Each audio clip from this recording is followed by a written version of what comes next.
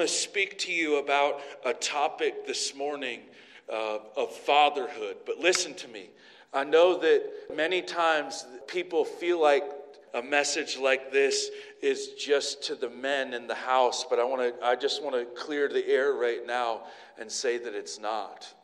In fact, this is not a message just to men, as it is about a message about fixing the brokenness of our culture.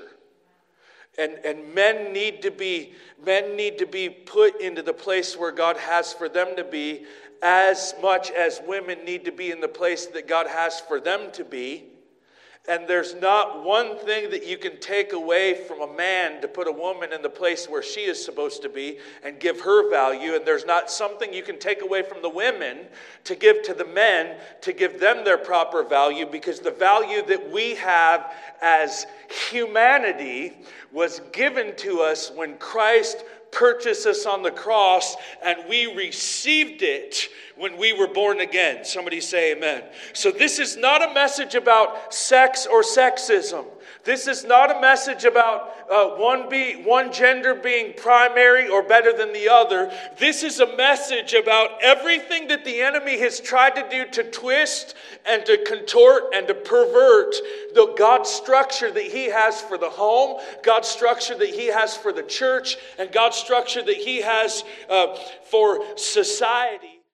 Scripture gives us this picture here in Malachi chapter 4. It says this. It says, "Behold, I will send you Elijah the prophet before the coming of the great and dreadful day of the Lord.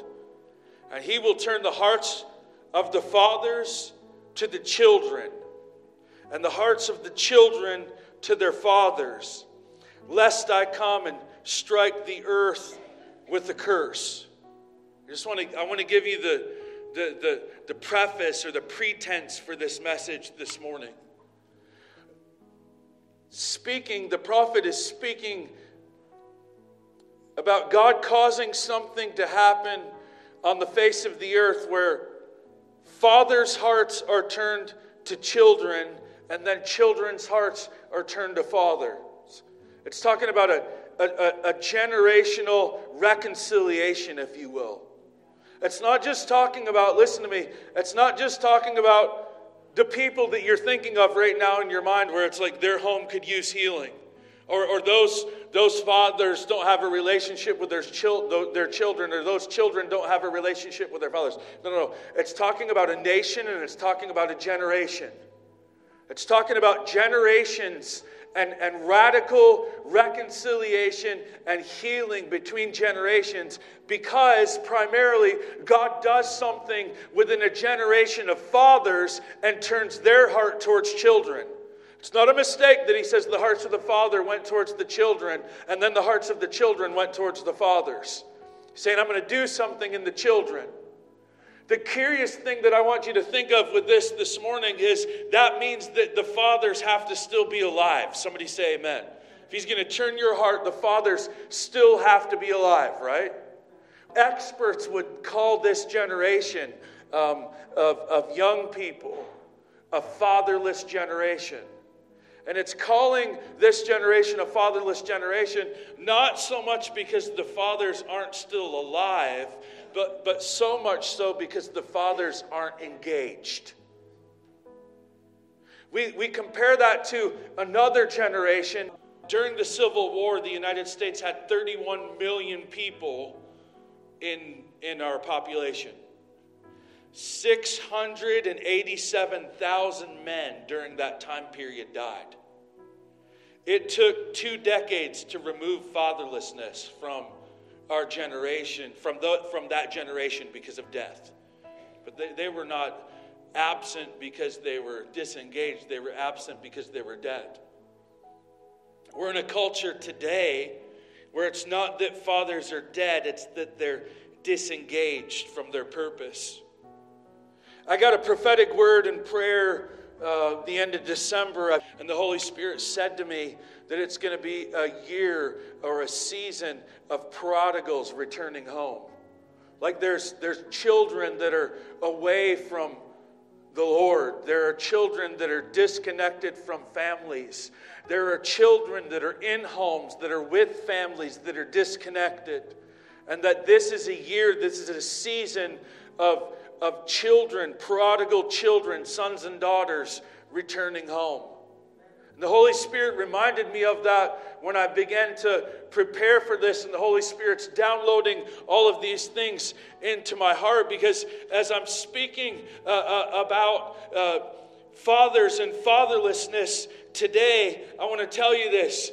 God wants to bring prodigals home, but what He's going to do is He's going to turn the hearts of the fathers. Listen to me. I'm not blaming just the father of a house, and I'm not blaming fathers. I'm not defining fathers as the problem. I am declaring fathers as the solution. I want you to hear this with me. I didn't come to, you know what? I sat through enough Father's Day services, and preachers want to know why fathers don't come to church on Father's Day. It's because they're always beating on dads. You need to step up. You need to be this. You need to do this. This is 100% a prophetic message of calling you and encouraging you to step up and to rise up. Families, women, children, this is a message to you to make room. This is a message to you to make room in your heart, make room in your home, make room in your lifestyle. I'm just declaring this right now in Jesus' name. Even by the end of this service, the Holy Spirit's going to be knocking on some men's heart that don't even have children. Say, even though you haven't had children born from your seed, there's children that you're going to father that have been born from my seed, the Holy Spirit says. And there's going to be a radical fathering movement that the Holy Spirit's establishing. And He's not just doing this here, but He's doing this other places. Listen to me. I guarantee if He's doing it here, He's doing it other places. And there's people that your children are already raised, and you're in a different season of fatherhood. He's going to call you. He's calling you back up. He's calling you back into fathering, because there is such a fatherless generation that is alive right now that needs the presence and the voice and the touch of a father. Somebody say amen this morning. God's given men a conquering spirit. I said, God's given us a conquering spirit. I watched my freshman in high school wrestle, and he didn't even realize this in the beginning, and he's wrestling, and he's newer into wrestling, but God's blessing him, and he's doing so well, and he's becoming very, very strong. He's known in wrestling for his strength, and he would get up from winning a match, and he would get up from the ground, and almost involuntarily, because he didn't know he was doing it, he would flex like this at the crowd, right? That's because within the male part of our species, right? Within the male part of the way God has made us, there's a conquering spirit, right? That God has given that causes us to be able to overcome, right? It causes us, there's a difference that I'm going to draw out between what God has called us to be as fathers and what God has called us to be as mothers, and what God has made us to be as men and what God has made us to be as women. And one of those things is this conquering spirit. That's why in no way, shape, or form am I worried about the state of the culture that we're in today, because I believe because of how Jesus made men to be fathers, that He wants to flow through fathers and heal the breach that's in our society and see it reflect the goodness and the glory and the nature of God. Somebody say amen. Y'all got to help me this morning. We shouldn't be surprised where the enemy attacks in our culture either. You just shouldn't be surprised.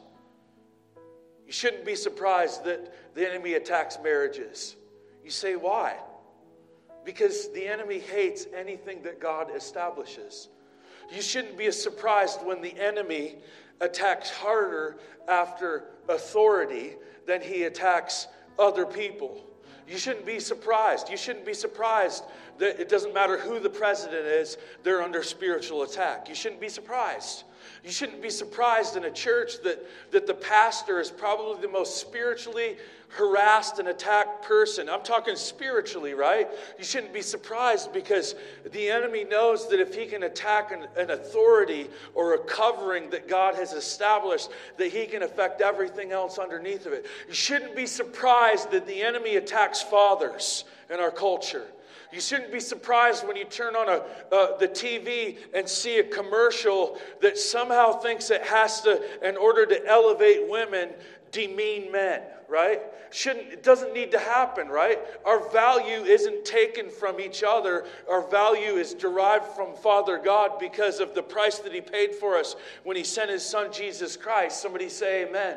But you shouldn't be surprised when the enemy attacks fathers, when the enemy attacks men. Because the home, and listen to me, I'm going to offend some people this morning, but it's not intentional, but it is intentional. Like, I didn't mean to offend you, and sometimes people are like, I know he was talking about me. I know he was talking. I'm not thinking about anybody when I say these things, right? I'm just telling you that the home has become very emasculate in our culture.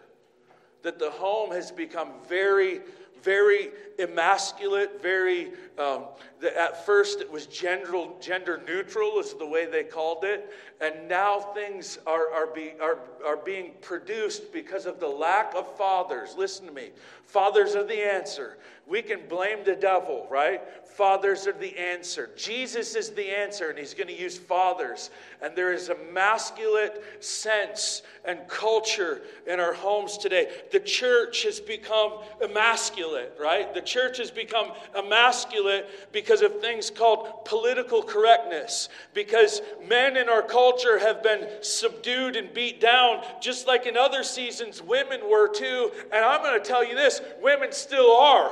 But women aren't going to, ladies, you aren't going to derive your value from taking something from another man, from taking something from your husband, from taking something from fathers or men in culture. It's the work of the enemy to strip away value from everyone so that we won't know who we are, and we live today in a culture that doesn't understand who they are, and things have become so debased that we don't even know. I remember my freshman in high school here talking to me. He's in zoology, and at the same time he's taking a health class. And zoology, they're determining the sex of baby chicks. He's like, Dad, it's a no-brainer. You know, they taught you, and you look, and it's very clearly either a male or a female. Then we go to health class, and they're teaching your children, right, that there's not just two genders, but some places are actually teaching now that there's more than 51 genders that you can identify with. It blows the lid off of my half-haired head, right? I don't understand it. But he's understanding, but he knows Jesus, so he's walking in light, right? And so he's looking at it, and he's saying, we can tell male or female in a chicken, but we can't tell male or female in a human. You know why? Because we keep stripping value away from God's creation. And the more value that we strip away from creation, the more value we strip away from humanity, the more we don't understand. Because the only way you're going to tell how God made you to be is from hearing from God how he made you to be. Nobody else can tell you that. Somebody say amen. The role of a husband and a father and a man has been diminished in our culture. There was a study on some elephants that was done back a couple decades ago in South Africa, Kruger National Park, who had at one point was nearly wiped out from elephants. They'd made these efforts and they transplanted, and the elephants are actually overrunning the capacity of Kruger National Park. And so when this problem arose, they were starting a new national park in South Africa and another part of the country, Pilanesberg National Park. And so they decided to relocate a good number of elephants.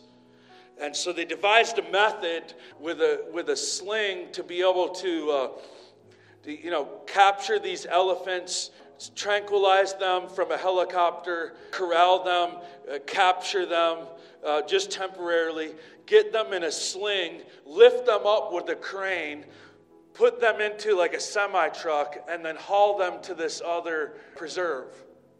And when they began to do it, they realized that the biggest sling that they had, that they could find anywhere, was only big enough to lift up the smaller, younger elephants, both male and female.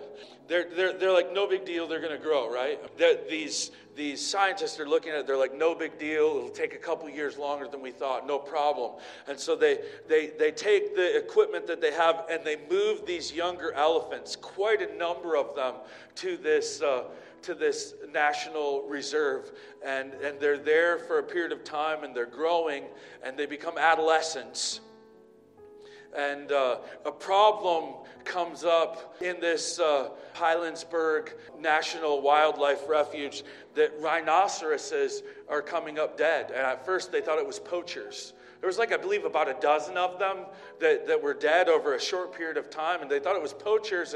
And so wildlife people are going and they're looking and they're seeing that these rhinoceroses that have these coveted ivory, that's still a part of their body.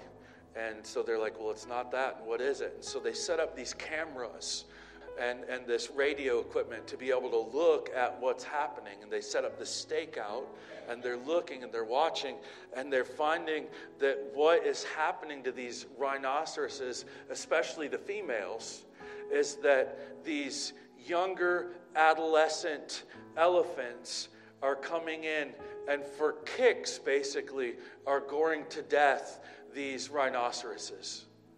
And as psychologists begin to look at that, they begin to understand part of the problem with fatherlessness in our culture today. And so what happened is they realized what was happening, and some animal psychologists looked at it and said, let's find a way, let's build a bigger sling, let's get some of these older, mature male elephants in here and see what happens. And everybody was skeptical, right? But they do it because they didn't have anything else to do. And so they brought in just a small handful of these mature elephants, put them into this wildlife preserve with all of these youngers, and within just a very short period of time, all of the problems stopped. Because they're watching the elephant behavior, and the younger elephants began to mimic the behavior of the older elephants. And so they realized that the younger elephants could not survive well without the older elephants. They began to, especially the older males, and they began to so then do a study on it. And these specific adolescent male elephants, their testosterone levels were through the roof from where they should be. A male elephant didn't really reach full reproductive maturity in a normal culture until the age of 28 for the elephant. But these elephants were reaching full sexual maturity, full hormonal maturity at the age of 14 to 15. Then I began to look at our culture today. There's a few things I know about because I love psychology and studied it quite a bit. The prefrontal cortex of the human male brain now is not fully developed until almost 27 now. It continues to slide older and older and older. At the same time, puberty, especially in the males, but in the females as well, is becoming earlier and earlier gradually in our culture. And there's a lot of things that people blame it on. There is a lot of physical things that people blame it on.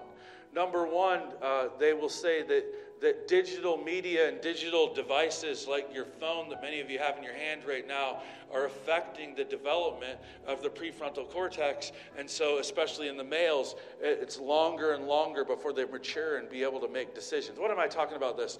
You've been around some young guys that are like, here, watch this, hold my water. And then they do something absolutely crazy and they end up in the emergency. That's that decision-making prefrontal cortex capacity. Then they're blaming that a lot on screen time and things like that with digital media.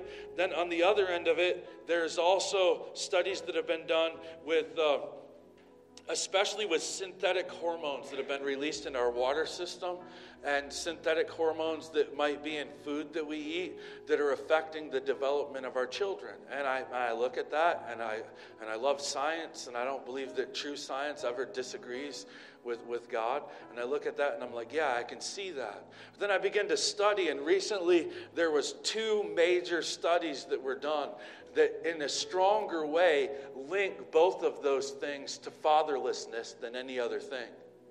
They're linking the earlier phases of puberty, starting earlier in adolescent age, and they're linking the decision-making prefrontal cortex of the male brain specifically to the lack of proper fathering, even when there's fathers in the home. Even when there's fathers around, we've stolen as a culture what a father is supposed to be away from a father, to the point that most of the fathers in this generation don't even know what God says a father is supposed to be. So I want to speak to you about fathering this morning, because 4 out of 10 homes in Eaton County don't have a father present. 4 out of 10 homes. 40% of the homes that have children in Eaton County don't have a father present. Like, wow, that's more than I thought, or less than I thought, whatever. No, it's just 4 out of 10. I'm not saying anything about it. I'm not saying that people here this morning that you didn't have a dad in your life, or you don't have a dad in your life, that you're going to remain disadvantaged. I'm not saying to you, the moms that are single moms, or that feel like you're single moms and you're doing things on your own, that you're so disadvantaged that you're going to continue to be disadvantaged. That's not what I'm saying. I'm just saying God has placed value within the Scripture and within kingdom culture, specifically on fathers, to release and do specific things. And the good news is, it's really nothing to do with biology. Fatherhood, let me say this again in a different way. Fatherhood is really biblical fatherhood, zero to do with biology. I mean, what biology does mean that as a follower of Christ, you have a responsibility for those that you've biologically been a part of bringing into this world. But there is a spirit of adoption that I believe that the Holy Spirit is bringing onto this generation right now of fathers, that's going to bring a shift and a change. But this is the reason why I'm not preaching this series just to men. Because if the best case scenario happened, and every man under the sound of my voice, and every man that listens to this podcast for however long, grabs a hold of God's truth and begins to shift and change and become the person that God's had created them to be, but there's not homes and relationships and a culture that's established within the church and a culture that's being pioneered within the community to allow those things to happen, there will continue to be a lid on those things. And so this is a message that the church needs to hear. And I'm declaring this in the name of Jesus Christ. I'm declaring a war on fatherlessness in Eaton County. In Jesus' name. I'm declaring a war on fatherlessness in Michigan. I'm not just talking about homes that don't have dads. I'm talking about children that do not have the support and the voice and the presence of their father. I'm talking about wives that are trying to raise children somehow alone because their husband feels disadvantaged and doesn't know how to function. In Jesus' name, before you today, I'm saying Real Life Church and myself declare a war on fatherlessness in Jesus' name. We're going to look at what is a man. We're going to look at what is a husband. We're going to look at what is a father. We're going to look at that over the next few weeks. But to do that, we need to go to Genesis 2:15. Genesis 2:15. Because if we're going to understand what a father is, then we need to know what a husband is. If we're going to understand what a husband is, we need to know what a man should be. Somebody say amen.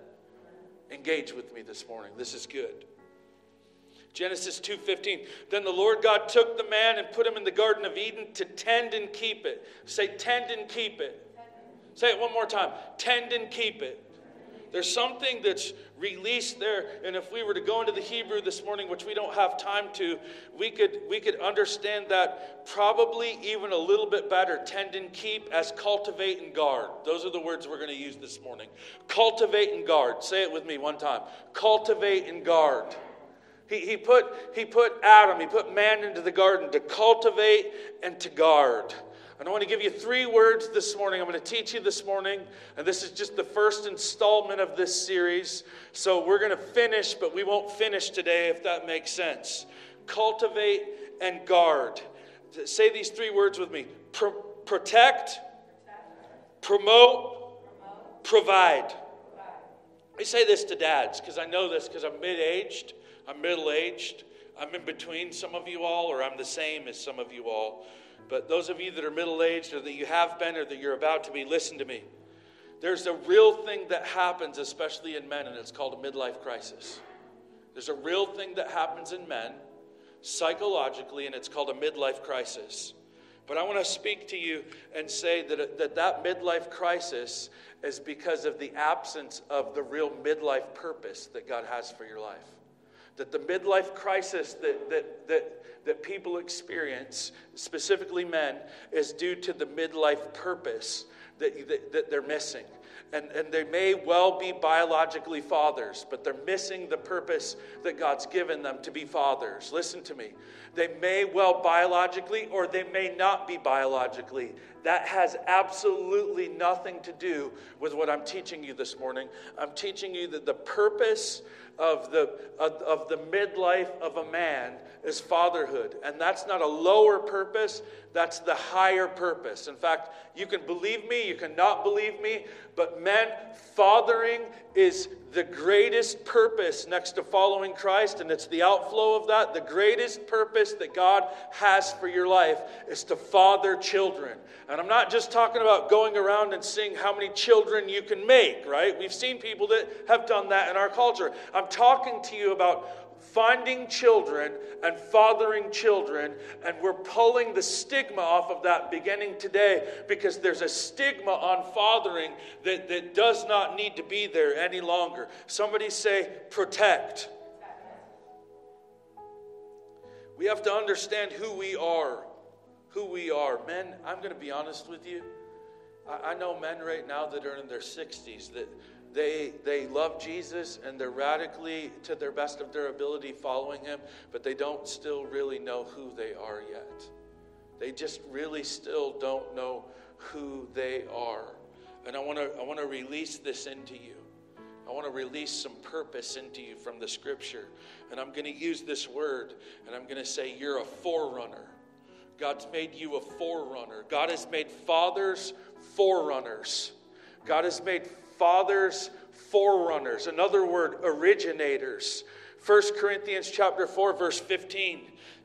Paul says, though you may have 10,000 guardians, you still don't have many fathers. Fathers are forerunners. Guardians are someone that takes care of legal responsibility. Fathers are something that says, hey, I'm plowing a path that hasn't been plowed. Get behind me. I'm a forerunner. Behind me is easier, right? Underneath me is covered. God has called us as men to be protectors. He's called us as husbands to be covering. He's called us as fathers to cover over and to show the way through for our families. Somebody say amen. When we're protecting, listen, when we're protecting, we're either controlling or we're not controlling. That's one category. You're either, and you could argue that when you think you're in control, you're not in control, or vice versa. But we're either controlling or we're leading. You're not leading and controlling at the same time. If you're leading, that means you're following. If you're leading, you have to be following at the same time. How many of you know nobody's ever really led into an unknown, spiritually speaking? And there's not really much of the earth left that someone hasn't actually set feet, on that place and put it on a map. Amen? And so, but I'm saying in a spiritual sense, Jesus has already been every place. Listen to me. He's already experienced every sin. He's already carried all of the brokenness. He's already been through every place that you're going to have to go through. So as a father, you're a forerunner, but you're a leader, and a leader means that you're a follower, and so it means that you're following Jesus. You're not going to control your family into submission. You're not going to control your children to become what you think that they need to be. And God has a purpose for your life. See, the enemy's lie to your life is going to constantly be, what are you producing? Right? As a man, like, what's coming out of your life? As a man, like, what?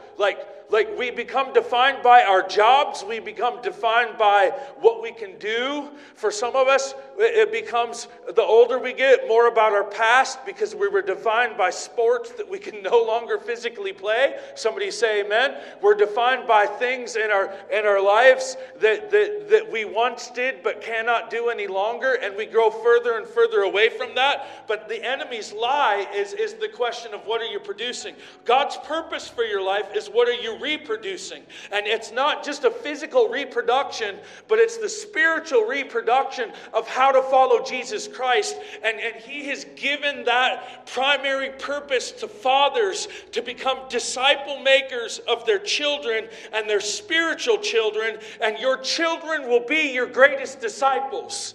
I said, your children and your spiritual children that you adopt in the Spirit will become your greatest disciples, and they will have the greatest effect, and they will produce the greatest things. So don't be worried about what you're producing. Be concerned with what you're reproducing, because always the generation that follows you, if they're standing on your shoulders, will be able to get to a higher place and do greater things than you could ever imagine in your life today. Somebody say amen.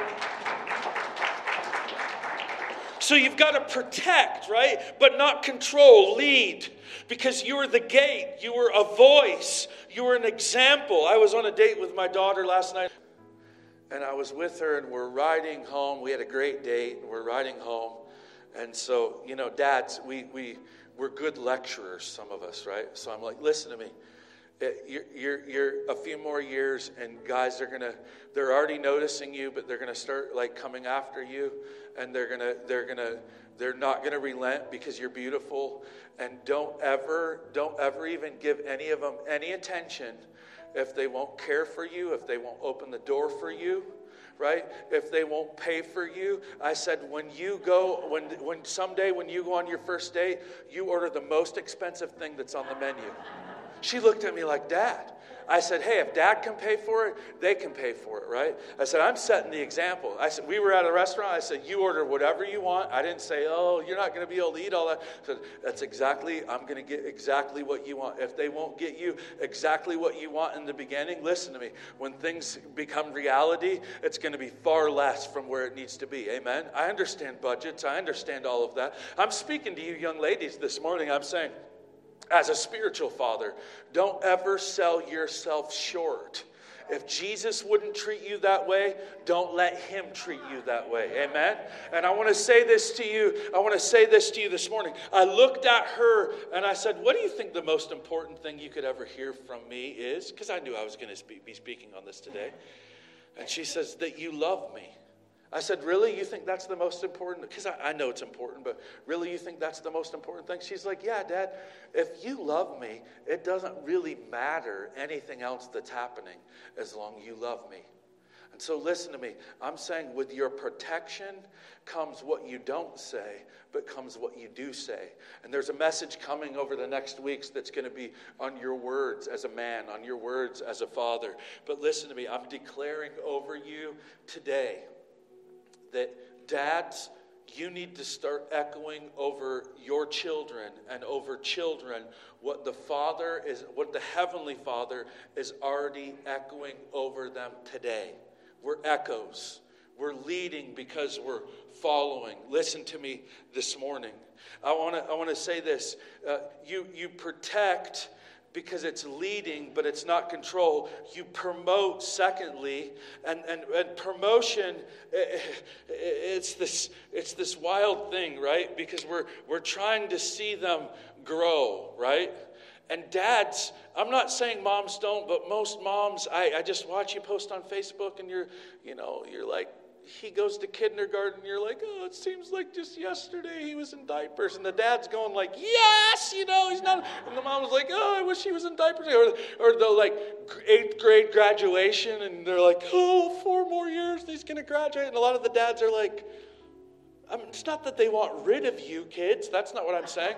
But it's like we tend to have a longer, because we're not as emotionally driven. And by the way, that's not bad. That's how God made moms, is to be driven more by emotions, right? But the reality of it is, we had children so that we would raise, when we had children, we decided we were raising men and women. I hope you're not trying to raise girls and boys. Because if you're trying to raise girls and boys, they're going to become somebody else's problem in their adult life. And no woman wants to marry a boy. Right? And no man wants to marry a girl. Right? So we have this purpose in our lives to promote and to see this strong. But here's the problem that I see.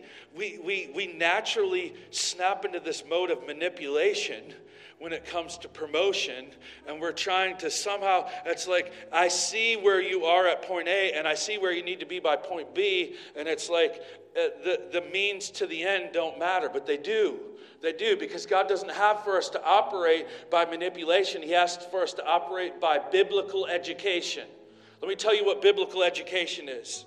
I'm going to give you a scripture here, and then I'm going to describe it to you. Proverbs 20, verse 5 says this: the purpose in a man's heart is like a deep water, but a man of understanding will draw it out. But a man of understanding will draw it out. What is this? The word education comes from the Latin word educare. The Latin word educare. So forget for a moment all of the things that you know about education. Not that you've been educated, but all of the things that you know about education. For just a moment, please. Because we've got it all wrong in our culture. In our culture, what we see with education is, what do we put in? What do we put in? What do we put in? What do we put in? I'm not against college. I've been to college, right? I'm not against higher education. I love it. I'm a lifelong learner. But listen to me. Listen to me.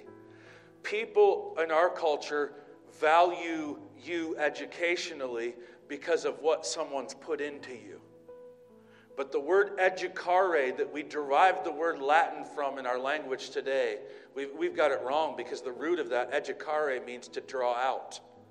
That means education in a kingdom sense recognizes that God's already put into you every gift, everything that He's made you for. He's created with you a capacity to do that.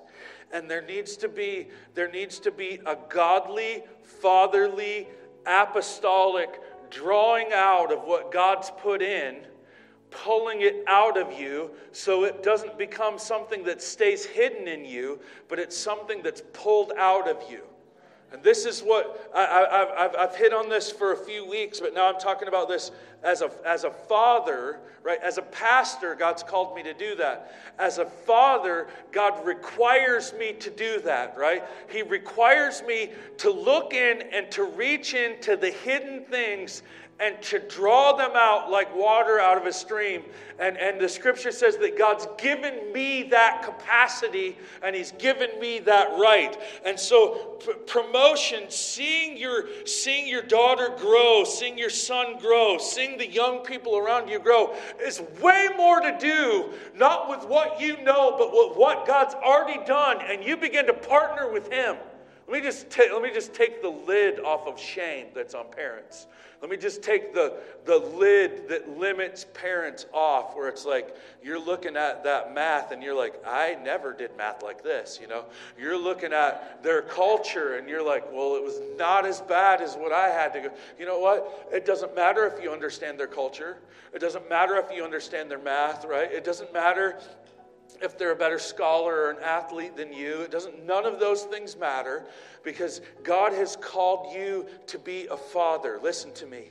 And he's called you to look into the things that are still hidden and call them out, that they'll be produced out of them, right? It's not about the things that you put into them, right?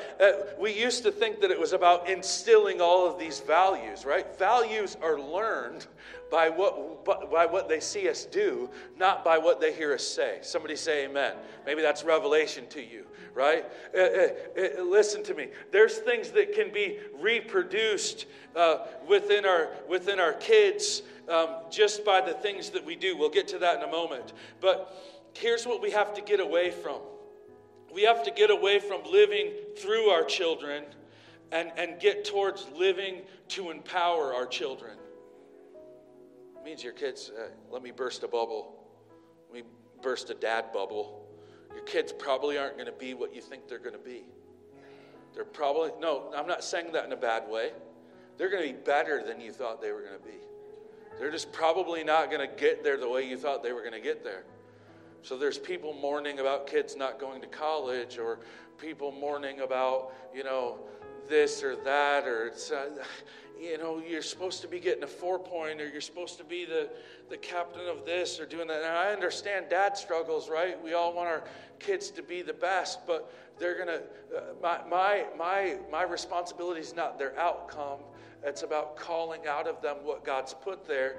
And listen to me, if I'm living my life through my children, they're never going to meet my needs, but Jesus will. Jesus will meet my needs. But if I'm living my life to empower them, they will become greater than anything anyone thinks that they can be. Listen to this. John Maxwell says this: most of us become what the most important person in our lives thinks we should become. Most of us, that's why somebody said coaches and teachers and parents are the most influential people in somebody's life. But most of us will become what the dominant voice in our life says we'll become. You know what the dominant voice is for most people? Some sort of a father. It might not be a biological father, but some sort of a father that's speaking and declaring these things over us. Listen to me. We're to help discover gifts and identity and calling. And thirdly, and finally this morning, provide. We're to provide. You know, the first thing that we provide isn't money. The first thing that we provide as fathers is identity. Do you know the first thing that you provide? Do you know the first thing that your Heavenly Father provides for you before He provides anything else for you is identity? Somebody say identity. Let me prove this to you. I'll prove it to you in a natural sense. A man will give a woman a seed, and she will take that seed and she will grow it and she will nurture it, and together that will become life. Somebody say amen. Do you agree with me on that in the physical? As a mother, moms, your responsibility is to nurture. But if there's not a seed that's given, there's really nothing to grow. There's nothing to nurture. I understand you have kids physically. I'm not saying that. But I'm saying when a father does what a father is supposed to do and produces a seed, whether it's a word, whether it's an action, puts it into a kid, draws out everything that God has put there, then there's something to nurture. The first thing that fathers produce in children is identity, right? A man's purpose is to cover over, but that does not reduce femininity, right? The Bible says we're to give a covering and a preference to the weaker part. Weaker doesn't mean worser. Since when does weaker mean worse? That's just an American thought, right? Oh, it's stronger, it's better, right? It's more manly, it's better. No. I mean, if that was the case, right? I would have married a really manly chick, and I didn't. I married a really smoking hot lady that I love, right? It's like manly's not better, right? It's just manly's manly, right? And femininity is not reduced because of masculinity. But God has given that boldness. God has given that strength. Ladies, even sometimes that brashness, which you're like, hey, that was a little much, right? And He's given that, God's given that to be a covering and protection, right? That produces what God wants it to produce. And so we provide that covering. Men are gifted to provide. You were gifted to provide for your family. There's times I'm not saying anything about wives working outside the home. If you work outside the home, you may well actually work less than some people that work inside the home. I don't know. I would just never say that Emily working in the home didn't work, right? Like, oh, she doesn't have a job. No, that's not true at all.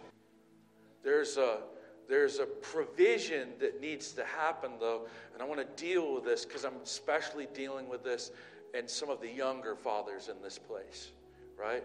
God has called you as a man to provide for your home.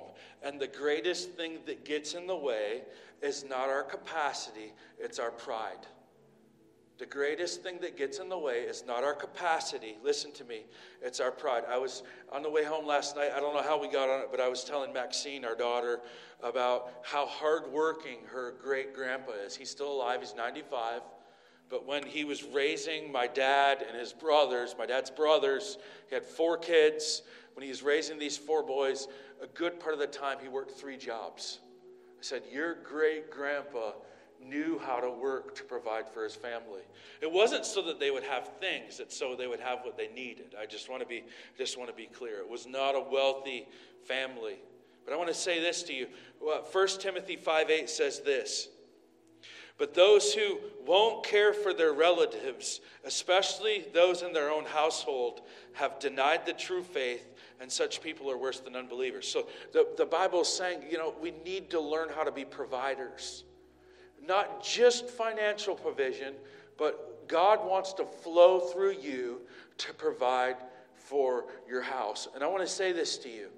Ladies, if things are upside down from what I'm saying in your house because there's not a man or because you don't feel like you're in control and can't change those things, I'm not condemning where you're at. Listen to me. I'm just asking you to make room in your heart and in your mind for what the Scripture is saying. Together, I want to declare a war on fatherlessness. And I want to tell you, if we're going to declare a war on fatherlessness, can I speak to the men for one last moment? If we're going to declare a war on fatherlessness, it means we're declaring a war on selfishness. Because it's the selfishness that's keeping us from fathering. Oh, we don't think we have enough time. Or, oh, I don't ever get to do anything I want to do. I'm always da-da-da-da. Or like, I've already raised my children. I don't want to, no, God's calling you in every season of your life to father. It's the greatest purpose in Him that you're going to have is to disciple. And the greatest disciples you're going to have is your children and your spiritual children that God gives you. So listen to me. You got to get rid of selfishness. I don't know if I want to have kids. Biologically, okay. Spiritually, no okay. Right? Spiritually, that's not okay. God wants you to reproduce who you are, and He's called you with a specific nature towards that. And so everything that you are and that you do and that you carry from this moment on becomes potential seed for your children. I'm going to say this one more time, and then we're going to respond to this. Everything that you are and everything that you do and everything that you say from this moment on becomes potential seed for your children. That means that the way you're talking, they have permission to talk that way. Oh, there's things that have come out of my mouth that I don't want to come out of my kid's mouth. Somebody say amen. That means everything that you're doing. There's some people in this room this morning, I know this according to the Holy Spirit, that are caught into things. And you know what? You haven't faked your kids out and you haven't faked your wife out, but you've faked some other people out. But there's addictions and there's brokenness that's inside of you. And I'm saying as a father, everything that you leave inside of you today has permission to reproduce into your children and into their children. But God's given you a capacity and an anointing and a power, especially in this moment, to say, you know what? I'm breaking that curse. I'm breaking that generational curse. I'm breaking these habits. I'm breaking these things. Hi, this is Pastor Andy Shaver, and I hope you've enjoyed this message. The greatest joy of our ministry here is to see people encounter God in a relevant way and discover His plans and purposes for their lives. We exist to see their eternities altered through a saving relationship with Jesus Christ. You know, you can have present and eternal peace no matter what your present circumstances are. In fact, Jesus said in Luke chapter 4 that He has a heart for the hurting and the broken. The Bible teaches us in the book of Romans chapter 10 and verse 13, whoever calls on the name of the Lord will be saved. And 1 John chapter 1 and verse 9 teaches us that if we confess our sins to Him, Jesus is faithful to hear us and forgive us and to cleanse us from every wrong. If you've never invited Jesus Christ into your life to be your Lord and Savior, then I want to invite you to do that right now. Until next time, remember, God loves you, and so do we.